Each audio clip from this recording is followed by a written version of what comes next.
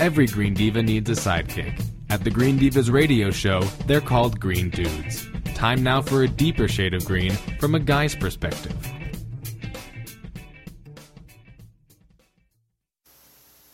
Aw, I heavy sigh. We're going to talk to Scott Laaback, who is the permaculture manager at Kalani.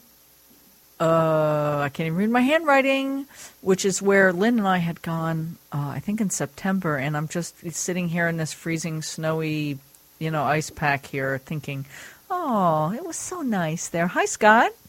Hey there. How you doing, Meg?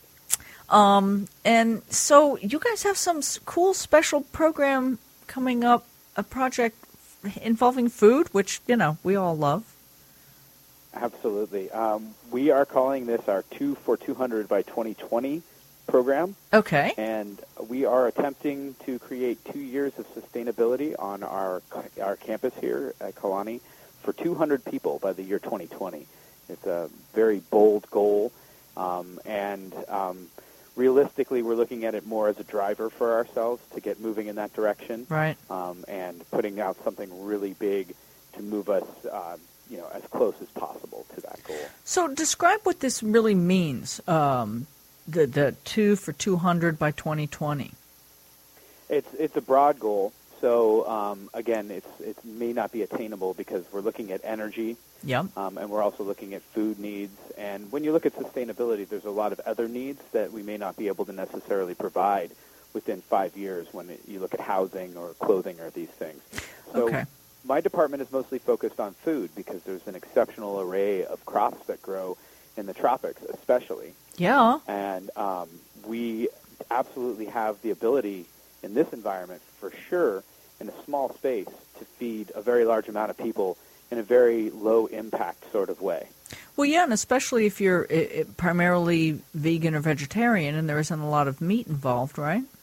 Absolutely. The meat production is a whole other sort of box that we don't necessarily want to get into in the short term, because there's a lot of legalities around meat production and what you can actually serve in a commercial kitchen and things like that. So you're overall so looking at a vegetarian diet, right? It's way easier to do something like that. And so the whole project is all about being self-sustaining. In other words, like you're creating your own energy, creating as much of these other aspects of life that you can, right? Absolutely. It's about sovereignty. It's about food security. It's about personal responsibility and a connection to those things that enable you to have a life of abundance on this planet. And it's about also reprioritizing what we're going after. Instead of necessarily going after constructing big, amazing buildings, we feel here that our happiness and our health is based on the food and the human relations that we have. Right, right. You don't need a big fancy car and a big, house or whatever. It's more about the community. Mm-hmm. Well, I know that having been there, that there is a sense of, and I do personally long for that type of lifestyle where we are living in harmony with whatever our environment is. Here in New Jersey, it's a little bit tougher to imagine. So yeah, that it's a lofty and wonderful goal. I like it. So absolutely. So for 200 people, so basically you want to be able to sustain and support a community of 200 people by 2020. Yeah, absolutely. And what we're looking at is our staff that lives on site and the guests that are coming through, so we can provide for all those groups of people in a fashion that is as sustainable as possible and as a model for the rest of the world as to how do we move in this direction. Right. And now how many staff live there most of the time? Currently, we have about 147 resident staffers on the campus. So at any given time, you have 50 or so guests?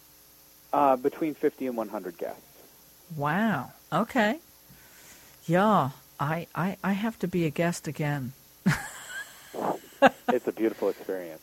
It really is. Now, I just have to ask, because you're near Pahoa and the lava. I know that last time I talked to anybody down there, it was not heading anywhere near Kalani. Is that still correct? Oh, that's absolutely correct. It's just stalled out next to the highway, and it is yet again another unpredictable force of nature that, although it's close, it could just skim right by us or by the town of Pahoa, which is about 10 miles away. Yeah. And at this rate, it looks like it may not cut off the other access routes for years and years. It threatened the highway about a month ago for the second time, and then it stopped.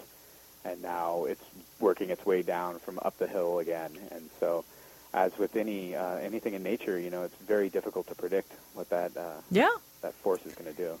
Pele's got a mind of her own, man. Oh, absolutely. And it's a beautiful lesson in impermanence and perseverance and in change, adapting, ebb and flow, life and death.